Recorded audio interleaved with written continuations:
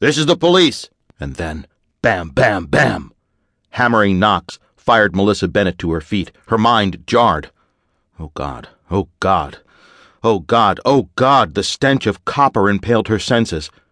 Broad blue eyes locked on the hardwood floor slicked with blood, and the body in the center of it all.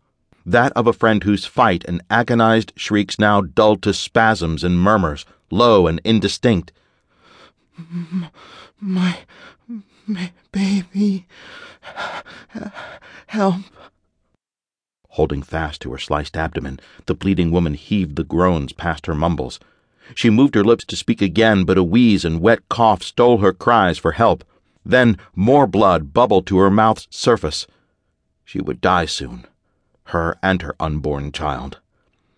"Shit," Melissa grated, fault and fright feasting on her insides.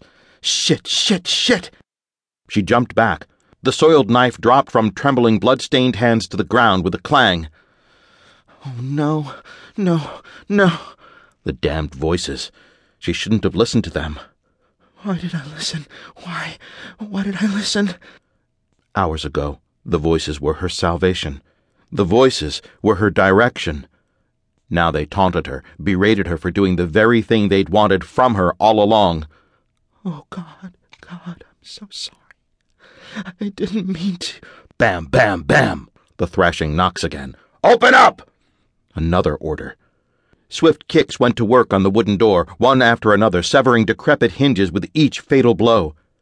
Grabbing up her weapon, Melissa ran toward the exit through which she had first come with her victim, restrained and unconscious from an unexpected bash to the head as the barrier came undone. Sirens exploded. Footsteps closed in. "Mommy! Mommy! Wait, please!" A little girl wailed. For her. "Stop, Mommy! Please, don't go! Don't leave me!" Those cries, desolate and pained, faded with each pound of Melissa's path to a freedom somewhere in the darkness. If she could just find it. Come on. It has to be somewhere around. Mommy, please, come back! Tears sprang to her eyes. She should go back and get her. After all, she did this to keep her daughter safe and out of the way of a harm she believed would wind its way back into their lives if she didn't do something. The voices, magnified by pictures of a dark and ever-present past, told her so.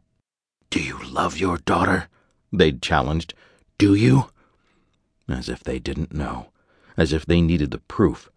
She would do anything for her. If danger lurked anywhere around her little girl, she couldn't take the chances.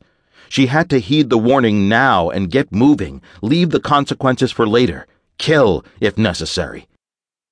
Melissa hoped one day the precocious little redhead named Abigail, who never left her side, would understand and, perhaps, forgive her.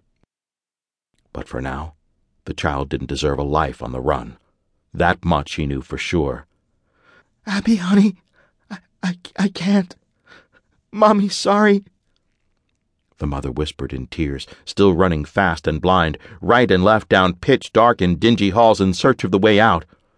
"Mommy's so sorry for getting you into all of this." As she ran, the bottom of one of her sneakers caught the shoelace of the other. Ignoring it, she kept running, and somewhere in the madness, the lace loosened. She nearly tripped when the shoe came off.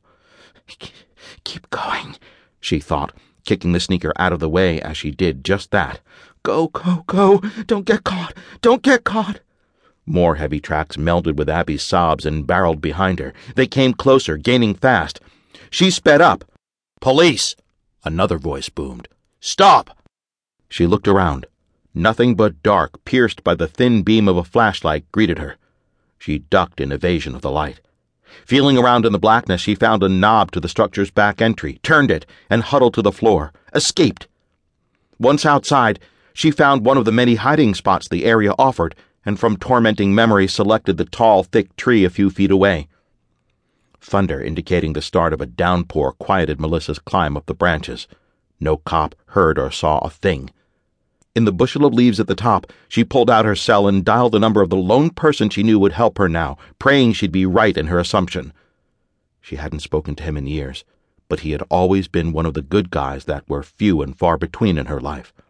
If nothing else, he would at least hear her out